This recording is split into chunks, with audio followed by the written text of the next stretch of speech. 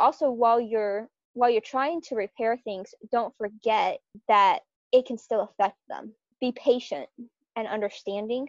And if you're not on my husband's side and you're on my side, where you're helping to deal with the issues that were caused, like I know you are in your situation, Rish.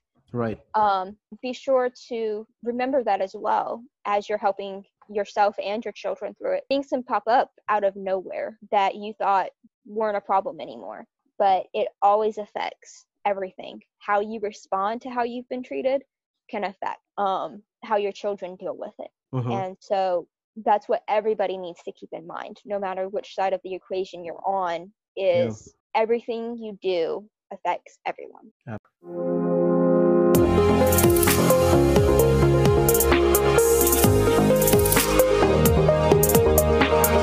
Welcome to Dads and Deadlifts podcast with me, your host, Rish. This podcast is to raise awareness around the social stigma of the word man up. Research has shown men are less likely to seek help for trauma, abuse, neglect, addictions, and mental illness because they will be perceived as weak. Research had directly or indirectly linked these problems to the social and cultural perceptions of the word man up. It's time to start a conversation and redefine this word man up. Each week, you will be hearing from men and women all around the world who survived emotional abuse, physical abuse, domestic violence, and addictions, and how they came out on the other side with triumph to begin a new chapter. You will also hear from experts and coaches all around the globe on matters like brain health, psychology of men and women, holistic healing, fitness, and last but not the least, what it takes to be a man, overcoming the social stigma and expectations, and tap into your individual unique authenticity and vulnerability. Thank you for joining me in this mission to serve men around the world and letting them know they are not alone in this.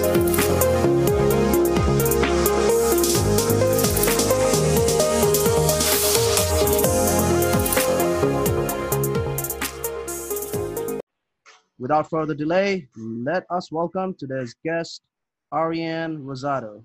Ariane, welcome to the show. Hi, I'm glad to be here. So, I know you have lots of things going on. We're just kind of talking a little bit. Yes. First of all, again, I'm so glad we met through Rise Up World and our accelerator program through Pete Vergas. And your story, the very first time I talked to you, I remember we kind of started talking, and I mean, it was like 40 minutes. And that's, that's an amazing story, and how you have come on the other side and is still working towards helping other women. So tell my audience who you are and who Ariane is, and what's your story? All right. Well, I am a single mom of two. My husband and I, we're technically separated right now, but we are in the process of starting our divorce. After being married, it'll be 9 years this summer. We've been separated off and on throughout the years. For a very long time, I was afraid to get divorced. Not necessarily of him, but just of being a failure. And so for a long time, I did not pursue that, as well as I continued to try to work things out with him, and I went back to him multiple times. That's the gist of that. And then I have two wonderful kids from him. I have several stepkids as well that I love, but I don't get to see them anymore, of course, since we're separated. And we've had a rough go of things. And so what I want to do is I want to help other single women that are in denial or in pain deal with that pain and not put things off as long as I have, especially dealing with their emotions, because the longer it takes for you to deal with your emotions, the worse it gets. Right. And that's shown by me as well as my ex. He had traumatic childhood experiences as well, and so that carried over not only into our marriage but into his parenting. And I'm not I'm not sure exactly where he is right now because he doesn't talk about it a whole lot. But I do know it's been very hard for him to be able to step up and be who he wanted to be in his heart when we first got together compared to where he is now. So it's very interesting, and thanks for sharing that, and thanks for opening up. Mm-hmm. I know it's hard to it takes a lot of guts and a lot of courage. So I give a lot of kudos to you for that. But these are the conversations I think we need to have, and that's exactly why this platform is created. So going back to your story, so when you said you guys are on and off for 9 years, at any given time, like when did you guys start having issues? Like with us, honestly, it started before we ever even got married. He had been dating another girl and lied to me and told me that she was just the ex that wouldn't let go, when in reality he hadn't broken up with her. And I believed him over her. And so really it all started before then. I mean, it started then, but the problems in our marriage started about when he was in basic training for several months, and he came home midway, which was about 6 months into our marriage. And I found out that he was still talking to a different girl. So I'm going to interrupt you. So when you say he was in basic training, he was in Army or Navy? He was in National Guard. National Guard. Okay. Yes. Okay. Army National Guard. And you guys met when, like in high school? We met in high school. Yes. He was, okay. He had just graduated when we got together. Mm-hmm. And I was still a senior. It was right before my senior year. And so we got together, and like I said, he was still in another relationship, and I didn't know it. And then I got pregnant right at the beginning of my senior year. We moved in together, and we got engaged at Christmas. He put it in my stocking. Okay. And I knew something was up because I stuffed the stockings, and I stuffed everybody's the exact same. So everything was in the exact same order in everybody's stocking. And so I'm pulling things out one by one, and I'm like, wait a minute, this isn't the order I put this in here. I'm like, what's going on? Right. And so finally they convinced me to like dump the whole thing out. And so I did. And next thing I know, he's on one knee and his aunt's taking a picture because we lived with his aunt and uncle. And I was like, oh my gosh. So yeah, there's that. And then we got married right after my daughter was born. So she was about a month old when we got married. Okay. And by that point we had moved in with his parents. So this is about 9 years ago, right? Because you said your daughter is 9. Right? My daughter will be 9 this summer. Yes. Okay. And so this was about 9 years ago. And actually during the day of our wedding, I had found out that he had been talking to yet a different girl that I didn't even know existed until I messaged her and found out that they were indeed talking like I suspected. And we went ahead and got married anyway.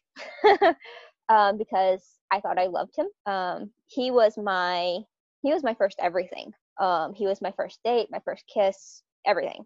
And so I seriously thought I was in love. And I thought he was too. And I thought that getting married would help him make that commitment and that things would change.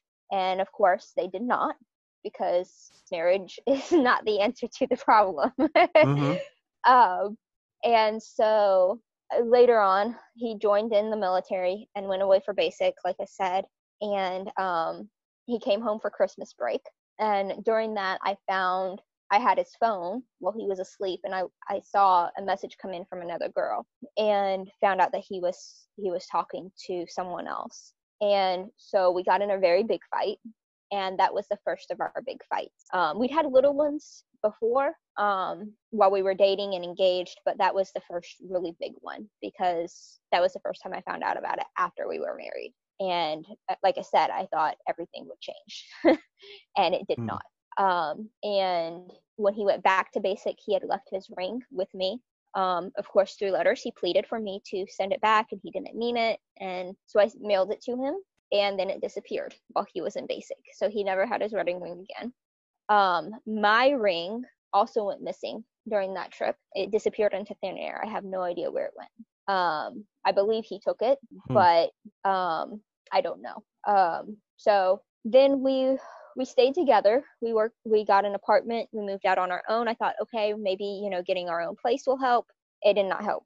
It added to things, if anything else, So because, this is after he came back from basic training. well, I got our own place right before he got back, about a month before he came back. But we lived in it together after he came back. And like I said, I thought it would help. It did not help. It added to things because we had even more bills. And he was not only horrible at money management, but he wanted to be able to spend his money on whatever he wanted because he wanted to be able to buy things for people that were not me or our daughter. And so it did not go well. And we ended up having lots of fights, and his aunt and uncle moved back in with us, which did not help matters any at all again. Before they moved back in, I had gotten really depressed, and we were both working a lot. And so between those facts, the housework got very behind. And so he had left with our daughter to his parents' house and refused to bring her back until the place was clean. And once we got it clean, he refused to move back in without his aunt and uncle, which is the only reason his aunt and uncle moved back in, because I did not want them anywhere near us. I think they were a lot of the examples that he had when he was younger that led to him making the choices he did. So I did not want them near us or our daughter. But it was the only way for me to get my daughter back in the home, I thought, because I was very young and I did not know very much about things like that at the time. And so I allowed it because it was the only option I thought I had. And we had a really big fight, and I remember he tried to make a special dinner for me one night, and he set it up in our bedroom so that we could have privacy from all the people that were living in our house, because with his aunt and uncle came his 2 cousins and his older cousin's girlfriend, and then he moved some coworkers in as well, into a 2-bedroom apartment. So we had a lot of people and a dog in a very small place. And so he tried to set up dinner for us to give us alone time. And when he went out of the room to go to the bathroom, his phone vibrated again. And the same girl that had texted him during Christmas break while he was away, when he was home from the military training, had messaged him. And so I looked at it, and it was innocent, it was friendly, but I could tell that there had been text that had been deleted. And so I was very upset. And I let it go for the time being, until a couple of days later, when I found messages from her indicating that he had given her the impression that I was not my daughter's mother. At which point I flipped out and I started making plans to leave. I started making plans to leave. And so I had initially talked to a friend of mine who lived out in Kansas and was going to go out there, but my grandpa passed away. And so I moved in with my granny to help take care of her instead. And that was, at the time, he thought I was just going to move down here to help with her and that he would join me later. And then about 2 weeks after that, it came to be our 1-year wedding anniversary. And he dropped me off at work. So all of these happened in a year? In the first year, yes, of our marriage. Well, we'll say the first 2 years, because we talked about while we were dating too. The first 2 years of our relationship. And so he dropped me off at work on our wedding anniversary, and he was trying to be all sweet and romantic and kiss me on the side of the car, And I said, I can't do this. This is supposed to be one of the happiest days of our lives. I mean, you're supposed to celebrate your 1-year wedding anniversary with your other half, your soulmate, and I was not doing that. And I was to a point where I didn't even want him to touch me, because I didn't know what he'd been doing with who.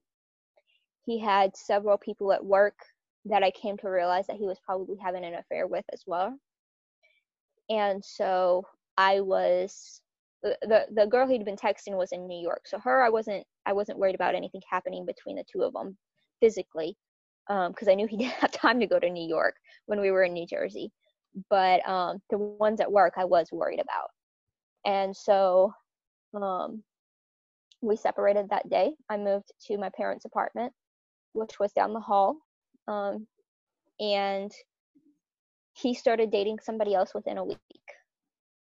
And her sister and her sister's husband were living with us at the time, because her sister's husband worked with us, or worked not with us, with my husband. And so I thought she knew, and she did not. And she was only 17 at the time. And he was over 21. And within a month, I was leaving to come to Georgia, and I was at the apartment packing, and he came in and he was like, I need to tell you something. I was like, okay. He was like, sit down. I was like, okay. And he said, she's pregnant. And I was like, okay. Like, I mean, that's fast, but I didn't. Right. We were separated, and I was heartbroken that we were separated and that he hadn't changed, but it wasn't a big blow to me, because I knew he'd been sleeping with her. I'd come over several times to bring our daughter to him. Is it a big blow because this had happened in the past and you kind of got numb towards it, or is it more of a you didn't want to show to him but still kind of suffered later emotionally? I think it's a little bit of both. I think at the time it was more that I was in denial about how big of a blow it was, because I tried to not care, because we were separated and we were getting divorced, and I had my daughter. He'd signed the paperwork that I was able to take my daughter with me, and that was the most important thing to me, that my daughter didn't have to stay with him and be influenced by what he was doing. And I didn't know yet that she was 17 at the time. I knew she was still in high school, but I did not know she was 17. And so I believe then he told me she was still 17 and she had a month before she turned 18. But I'm not positive that I didn't find that out till after I moved to Georgia. Because, well, it's been 9 years now, so. Correct. No, I understand. Yeah. Not all of the details are exact in my head So currently, anymore. right now, are you in Georgia or are you in New Jersey? I'm in Georgia. You're in Georgia, okay. Yes. Okay. So I had come down here, and he was still trying to convince me that he wanted to work things out. Even tried telling me that the child she was carrying wasn't his. And he had taken her off to his mom's in New York. And then he moved to Texas with her, before moving them back to New Jersey again. And she ended up pregnant a second time. And again, he tried to say that that baby was not his, that it was their roommates. And then he ended up in several other relationships. I'm not sure exactly when they all happened, because after about a year, I stopped trying to force him to be a part of my daughter's life. Mm-hmm. And he kind of dropped off the planet. So tell me about, because I know initially when we talked about it, he said he has how many kids with different women? He has a total of 9 kids, including my 2. Okay. So that first one that I told you about, he has 3 with her that are biologically his. And then he also signed a birth certificate for another one that's not his, in his trying to convince and force her to stay with him, even though he was supposed to be trying to work his marriage out with me. Oh, okay. So yeah. So you are like definitely your mom, 2 kids. And I remember when we kind of talked offline, you said you were very much closer. You were closer to the other stepkids. Yes, those first 2 that she had, especially. Correct. So let's talk about a little bit now, because I know we kind of talked about this offline, that it was very interesting for you to say that, and I agree with it, that you had that understanding. And so tell me about, like, what do you think his behavior is stemming from? And you talk about his childhood and his uncle and aunt. So yes, tell us the overall macro view of what do you think in terms of what sort of things in his childhood? Is there a sexual trauma? Is there emotional abuse? Or is there neglect that kind of put him in this? I honestly think it's a little bit of all of it. There's the fact that I don't think he really got to know his grandparents, but I do know that his grandfather was physically abusive and verbally, and an alcoholic. And his grandmother kind of just took it. And I don't know much about his father's life, but I do know he is on his third wife. And they have admitted to, how do I put this politely? Because I'm trying to keep it PG as well as not offend anyone. Right. They have had some, I'll say, marital issues and relationship issues as far as being faithful and loyal. I do know what he's claimed happened as a child, but with all of his lying, I don't know how much of that is true. But I do know he has claimed to be physically abused, and through counseling, he had remembered being sexually abused as a child. But when we met the people that he thought had abused him, he said their faces were not who he remembered seeing. So I'm not sure that wasn't coerced by the therapist that was involved in the child custody case when his dad got him from his mom. Okay. But I know he's always had anger issues. When he was little, in school. Yeah, at school, if he got in a fight at the school bus stop, he would black out and he wouldn't know he wouldn't even remember what he had done. He also threatened his stepmother to kill her in her sleep, and pushed a dresser on his youngest stepbrother in an effort to try to convince her to leave his dad. Wow. So there's definitely history there, and with my research, he was only about 9 years old at the time. So it wasn't just because he was angry. There was something that made him think, okay, well, maybe I should do this, So yeah. So did you see these early signs? I did, but I didn't, because I thought when I saw them, we talked about it, and he was like, this isn't who I want to be. And we had even talked about how he didn't want to be a cheater like he believed his dad to be. And so I did not think that it was a sign I needed to run from, because I thought it was something that he wanted to use to make himself better. Okay. Yeah. That I was reading a book the other day on psychology, and it says a lot of the time, of course, there are specific traits that you could look for and you need to look for. And one of the biggest thing that liars or pathological liars or narcissists, that's what they were calling about in that book. They say they are very good at mimicking what the other person wants to hear. Absolutely. And they kind of take that role pretty easily. It comes very easy to they do to a point they do you have no doubt not to believe them. Yeah, when we were dating and engaged, I remember there were times where we had been in, like I said, we would get in little fights here and there, and I remember waking up to him crying because he wanted to make me think that he was that sorry, that he was crying, and as he lay there trying to sleep in regret for what he had done. And I found out later that he of course was not truly, or he would have not done what he did anymore. So I absolutely agree with that. So definitely a strong story, and then a lot of people might be thinking in my audience like, okay, hold on a minute, so how is this story relevant to us? So I do want to remind all of you, everyone who's listening to this podcast, this episode, I will try to bring in both sides of the aisle to understand that if we do not work on ourselves, if we do not take care of certain things, trauma and depression and anxiety, or all of it, that we know there's a problem.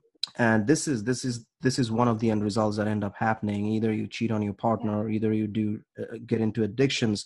You're not taking care of your kids. So I just want you guys to remember, whoever is listening, that this is why I try to bring in on both sides, and it happens in both sides. So having said that, Ariane, let's just jump into Ariane now. I know you are very passionate about this. You are working towards a coaching program. We will come to coaching program in a minute, but I do want to ask you a question. Through all this, now you have a son, and tell me, like, what is there a change in outlook towards men, and is there a change in your belief that how society have created this whole stigma for how boys are raised? These needs to be, of course, voiced. But tell me about, like, what's your new outlook? How you kind of got over all this, and kind of, I'm pretty sure you're still working on it, and we all are. It's a constant journey. It never ends. But tell us, our viewer, about how did you kind of get to a point where you are right now? The biggest thing for me was community. Because it's and that so support, important. It's so important. Even those who didn't understand, they weren't people I could necessarily talk to about what I was going through. Mm-hmm. Because they were just like, oh, okay, that's really bad, I'm sorry, and we kind of moved on from it. But being able to get it out to them, as well as having people that I knew would support me in my decisions. Mm-hmm. Because for so long, I remember my mom, when I first separated from him, had told me, you're not as angry as you should be. And so because my mom and my parents had pretty strong feelings about how I should be feeling, I didn't feel like they were people I could talk to, because they were kind of just in the, you need to get over it, you need to let it go, you've left him, it doesn't matter anymore type phase. This is such an important piece. It's amazing how what you said. I'm gonna come back to this in a minute. Yeah. And so I didn't feel like I had that support from them. I mean, I knew I did as far as leaving him, but I didn't feel like I did mentally and emotionally from what I was going through. Okay. And being a single mom, there's not a lot of support that is easy to go to, because whether it costs money, or it's held by people who run their own businesses and they do it during the day, or you have to pay for childcare, or just the fact that you have to be able to work and take care of the home all at once. It's not easy to go out to places. It's not easy to find places where you belong.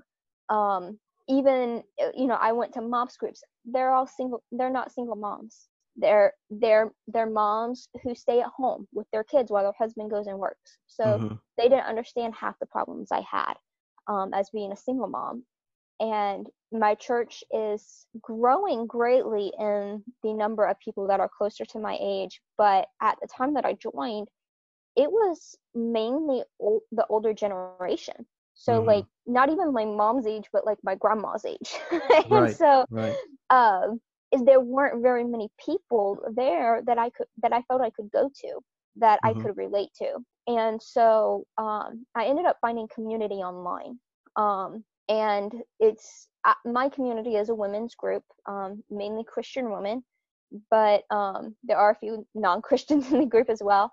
And it just being there, just getting to talk to them, and being able to talk about how my week is or how this is, helped so much with everything. And I hope those fireworks are not. That's fine. Hey guys, this is Memorial Day, so the background noise is fireworks going off at Aries Place in Georgia. So at least people are celebrating. That's good. Yes, they are.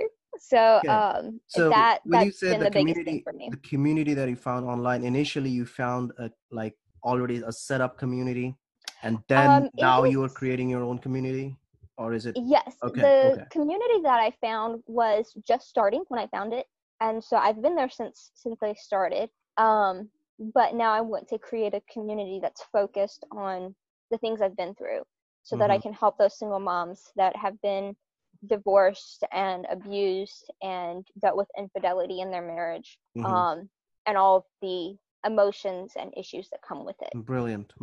Yeah, it's such a divine mission, I feel like, because I really do believe in the fact, like, we should not waste our pain. We should not, Yeah. and it gives you purpose, and it gives you something to look forward to and serve others, so that, even if you can help one person with that, what you had been through, because you already know how to navigate these situations now, than someone or in your place, like all the way back 9 years ago, or even just with support of signs which you should be looking for. So it's amazing what you're doing. I'm really excited to see where you go. Thank you. I'm really excited too. So tell me about that a little bit more. So how far along are you in the program, and what are you working on right now, and when can we see this program? Sorry, a really bright firework just went up right in front of my face, and I hadn't seen any before now, and it was just bright red. That's fine. That's fine. So that caught me off guard.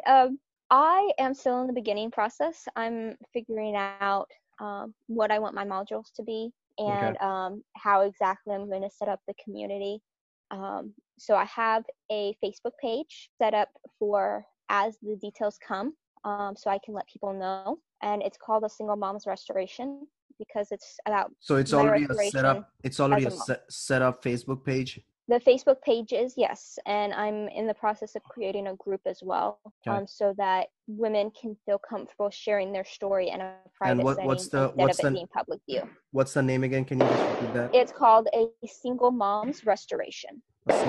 Single Moms Restoration. Yes. Okay. And so as I get my course ready and everything, I will release the details on that page, so that everybody can know at that point whether or not they want to do it. Okay. And this program, this module, would you think that it will have like some sort of course program, or some sort of like accountability partners, or group, or mastermind? Yes, is that okay? I'm planning on having a course, as well as with the community having accountability to each other. Because, like I said, community was a big part of what helped. And so I want to make sure that other women have that in a way that makes them feel safe and comfortable sharing their story, as well as they know that the people that they're talking to understand, and they won't be judged for it. So for you, what I understand, community, talking to people helped you a lot. Is there anything else? Like, of course, you go to church. I have seen a lot of people have found, like solace, and a lot of people have found healing in God. And even me too. I used to be agnostic, but after all this thing happened, even I'm kind of getting back in it. And it's weird that suddenly surrendering everything. But it does help. It does help attending Sunday service. But so talk about that a little bit. Like, what are the other areas that you think you got help from? Definitely from church, and even just doing Bible studies at home. They've helped a lot with my mental stability, and learning to trust myself, as well as to not be so afraid. I'm still in the process of reading a book, because I'm taking it very slowly. I started reading a book a couple of months ago. I can't remember what it's called now, but it's about fear. And my mom had gotten it for me, and they talk about how the feeling of the anxiety can be a choking feeling in your throat. And if you look back at like the Latin root of the word, that's actually what it means, to choke, and or to strangle. And so, wow, didn't know that. That's very interesting. Yeah, I'll take a picture of it and send it to you, so you can share with it. So the Latin word of anxiety means to choke. Yeah. Wow. And so it was mind blowing to me, because I'd had anxiety attacks and panic attacks, but I hadn't connected it to what I'd been going through. Right. Not on that level anyway. And I hadn't connected it to the fact that my feelings were basically what was choking me. And so, because as we talked about offline, I don't have insurance, and I haven't had it regularly over the years, and so I was not able to go to counseling to get help, Right. and therapy, and so I had to find ways to help myself Mm-hmm. outside of that. And so the books and the community and the studies, they helped me so much. But in order to do that, you've got to want to. Mm-hmm. No matter what you do, you've got to want to get better. And I knew I had to for my kids. Right. Because I don't want my daughter thinking that what I've put up with is normal and that that's what she should do. And I don't want my son to think that that's okay for him to treat other women like this, Absolutely. like what we've been going through. And so that is my biggest concern with my kids, is how do I do that? Mm-hmm. And so, that's a learning process still. But my daughter and I talk about it, and she knows that we don't get mad at daddy. We just pray for him, Mm-hmm. because there have been a couple people in my life who've heard what he did and labeled him as a narcissist. And I believe that that's accurate, but I know he hasn't seen a therapist to actually be diagnosed. But there are a lot of people that say they never change. It's in their DNA. There's nothing you can do. But God is a God of miracles. And so if anyone can help him, it's going to be God. Yeah. If anyone can make him want to change and get help, it'll be God. And so, because she'll tell me, she was like, well, mommy, why don't you just tell daddy to stop? Well, mommy, why don't you just tell daddy that he's doing this, that he's making you feel this way? Sweetheart, it's not going to help any, and with him, it just gives him even more power to be able to manipulate. Yeah. And so I of course can't explain that to her in a way, and her 9-year-old little brain will understand. So I just say, baby, I've tried. And now we've just got to pray and let God handle them, because God's the only one that can help him. God's Right. the only one that can open his heart. And so that's my biggest thing with helping my daughter deal with it, is No, I agree. to Because pray for him. it's I do believe, in power of prayers and miracles, and it does Yeah. happen, no matter what people say. I think, like, a lot of the times that people talk about, oh, they won't change. I don't believe in it. Yeah. Because people can change. It takes a little bit of nudge from God or universe, spirit, whoever you believe in, and all you have to do is just taking that step towards, like, working towards yourself. Like, you have to put in the work. There's no other way. Yeah. You actually have to work. You cannot And just you sit on the have to couch. want to before you can Absolutely. put in You that have work. to Because you can really, put in work for 10 years, and right, if your heart's not in it, right. it's not going to make any difference. Oh, And absolutely. You so have many people to, don't understand that. Like, well, I tried, it didn't right, work. right, Well, you didn't want to then. right. No, I And agree, because, I'm a big believer in that. Like, you have to want to yourself. yeah. And at one point, that's where you draw a line. Like, even for me, when my partner and I, separated, and I was like, because that was the end of it. I was like, look, I mean, I cannot make any change in you. I can keep working on myself, Yeah. but if you think everything is my fault, and that's a separate story, and that will be for another episode for me. But I do believe in it. You have to want to change yourself Yeah. than being it outside. Exactly. I like this quote. I really believe in this quote from one of the guy, like Eric Thomas. He said, create the sun from the inside. You don't have to worry about the sunshine from the outside. Even on gloomy days, you can, as long as you have it inside you, it's perfect, right? So talking about that, just kind of going towards closing here, what do you want to talk about to men, or just not on my podcast, just to any men in general, your son, next generation youth, what you had been through? What kind of message do you have for My biggest message would be one that my parents tried to teach me when I was younger, and I started lying, which is everything you do affects everyone around you, whether it's your coworkers because of how you're affected and how you work, whether it's your family that doesn't even live with you, his family was judged by the fact that he brought somebody else to Thanksgiving dinner right after we separated. And so, because nobody knew that we had separated in his family, and nobody knew that he had moved on. And so it affected everybody in his parents' family, as well as your kids. My daughter goes through phases where she cries because she misses him, and then she just is all of a sudden so angry, and she'll come to me out of nowhere. She'll just be playing, and she'll just come up to me and she'll be like, "Mommy, I never want to see Daddy again. I never want to see him. I never want to speak to him. I wish he would just die." And so, those are times where we'd stop and pray. Because because I don't know how to help her with those feelings. So I need God to come down and help her with those feelings. And, but still, the fact that she's affected so much by this. And I know I'm not close to my stepsons and I don't see them as often, but I have talked to their mother. And since he started Skyping semi-regularly with them, they have regressed to back when they lived with him. The 6-year-old isn't going to the bathroom in the bathroom anymore.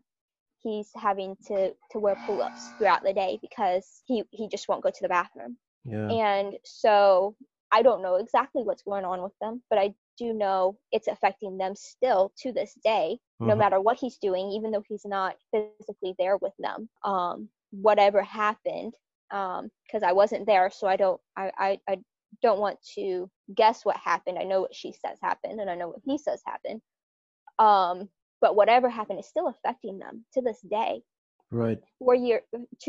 Let's see, my son is 2 years old now, so 2.5 years ago, 3 years, that they haven't seen him, it's still affecting them just by seeing him through Skype. Right. And so also while you're trying to repair things, don't forget that it can still affect them. Be patient and understanding. And if you're not on my husband's side and you're on my side, where you're helping to deal with the issues that were caused, like I know you are in your situation, Rish. Right.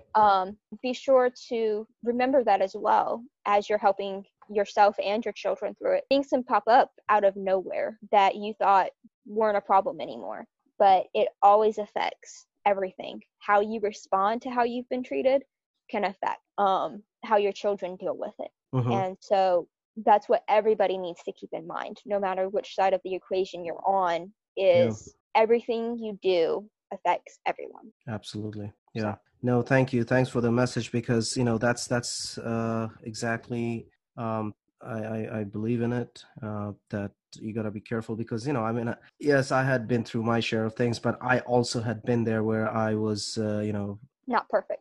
Not perfect.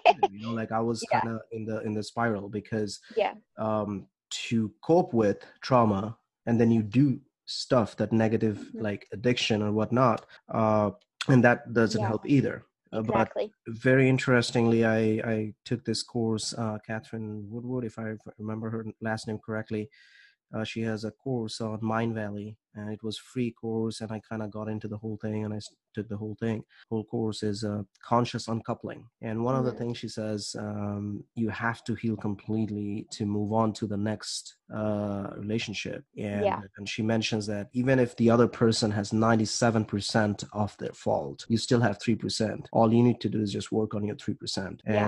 And that's so important to understand, that on both sides, whichever side of the aisle is what you said, like, make sure you understand, like, there's repercussions for everything. It's happening right now, but it's actually might trigger the next generation and the legacy, and that's exactly why I started this platform myself, is because I'm like, we need to bring this issue up for men, because this is not had been told, men or youth, boys, everyone had been told, boys don't cry, okay, he's just a boy, it's okay to be angry, right? Like, no, it's not okay and our children soak up everything, whether we realize it or not. They soak up. I mean, there were times where I thought my daughter was in the other room not listening to me, and I would be having a conversation with my friend, and then she would repeat some of the stuff I said later, right? And I was like, like, oh, wow, I got to watch what I say. Right. Because, well, to me, I was just venting to a friend. She heard me, which is why I'm so careful now. And, you know, I'm more mindful about what I say about him. And sure. I make sure my mom is too.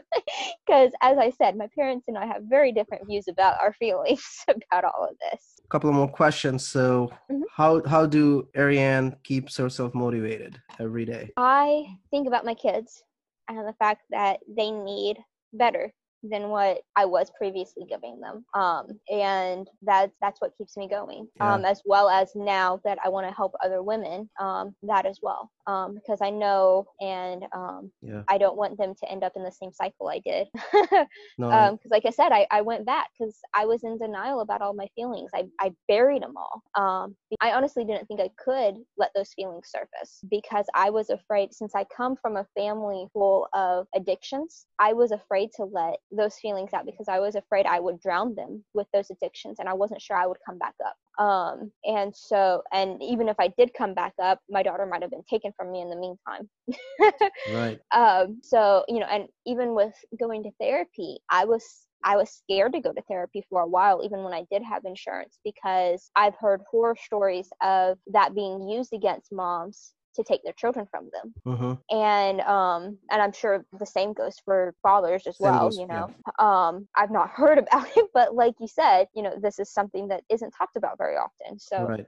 I can imagine it is, but I don't personally know. But that fear just kept me from dealing with it all. And so I want to make sure that other people know that it's okay. It's okay to deal with it. You're going to have some days that are better than others.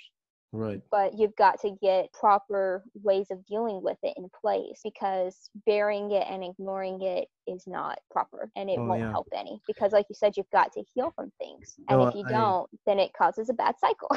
Yeah, it is. It is. And it's so true because, you know, I mean, there are times that this journey was more like, well, there will be days I'm like, hey, today all I want to do is just lay in bed all day. Right. Yep. And Absolutely. It came to a point where I'm like, you just have to worship the pain. Sometimes you just have to worship it to get to the bottom of it, to understand, like, peel all the layers until you get to the bottom of it. Like, why has this been happening? Because I feel like on a surface level, we see like, oh, it's hurting, but there might be a completely different reason it might be hurting. Yeah. But no, I do agree. And then, you know, small wins. That was my big thing. That yes. You know, just even if it's a small thing that you felt like, yep. And of course, gratefulness. I mean, even through all this, you decide what those small wins are too. You don't let other people determine. No, it's for you. Yeah. Yeah. Because that's one thing that I found out recently. I had a lady that was trying to help me with coaching me to get a job. And she said, you know, I want you to keep a journal of things that are going right in your life. She said it doesn't have to be something. She said it can be as simple as you got out of bed and got dressed for the day. She said, I don't care if you don't get out till noon. She said, you need to know that you're doing something. She said, especially, you know, when you have negative influences around you still, you need to know you are doing something. You are making progress. You are getting better. Yes. You know, you're not backsliding and going back to the same old behavior just because other people think you are. Right. And so that I agree, that helped me a lot as well. That's amazing. That's amazing. Yeah. What does love means to Ari now? Oh goodness. I think for me, love is trying to show God's love to others. Even in a marriage. Because that's ultimately the goal, is to show others God's love for them. Right. And treat them how He would want us to. Beautiful. And so I think that would have to be how I look at it now, because I'm outside of that, I don't really know anymore. No, I mean, you nailed it. Still finding, it's your version. I'm still figuring it out, you know. Like you said, every day is a work in progress, and I'm still on this journey, and there's so much that I don't know. Correct. Yeah, I mean, and so that's all I have. Aren't we all? Aren't we all? Like, I don't think, like, no one has their answers. Yeah. We are just some people sharing. Think they do. Right. And, you know, and if that's the case, then, you know, those are not really my people. The reason is, I believe, like, everyone has a story. Everyone realize and like break down things differently, and that's why every one of our stories needs to be shared, like for yours and then the way I interpret things. So your love means to Ari at this point God's love, and that's it. I mean, there's no right or wrong to it. Like that's your being, that's your answer. So I appreciate that. So having been said, I do close off with every episode with one of my favorite quote, a book that I read that month or that week. And I think today, this episode, I really love this quote to close out this episode. It's from one of my favorite writer, Ryan Holiday. His books, Ego is the Enemy. And it says, not to aspire or seek out ego, to have success without ego, to push through failure with strength, not ego. So guys, remember, ego is the enemy. And sometimes we just have to push to our strength and find that strength in our weakness. So it's okay to be weak, but first you have to admit it. First you have to understand it. And just like you heard Ari's story today, how her whole life was at one point was completely so much trials and tribulations. But now on the other side, there she is creating a coaching program, helping other women, letting her pain guide her, letting a God guide her to serving other women. And every trials and tribulations comes with triumph. So as long as you remember that, just remember you are not alone. And this is how we're going to close it today. Thanks for listening to this episode. And remember, you are not alone. Go and like Dads and Deadlifts podcast and leave reviews, subscribe to it, share with this podcast with men in your life. And I will see you next episode with some other guests, with more advice, more nuggets. Thanks for listening to another episode of Dads and Deadlifts, and I hope you are as excited as I am learning from our guest today on the specific topic. Please subscribe, share, and leave a comment, and tag Dads and Deadlifts on Instagram and Facebook with your experience of today's episode. Because remember, your one share might save someone from feeling alone and provide them the tools they can incorporate in their daily lives. Let's each of us do our part in helping men around the world. You can personally message me on my Facebook page or Instagram page, Dads and Deadlifts, if you want your story to be shared on the podcast, or if you just feel alone and want someone to reach out to. Always remember, you are not alone. All you got to do is reach out, and I am rooting for you. Until next week, your host Rish signing off. I will see you next week with another brand new episode.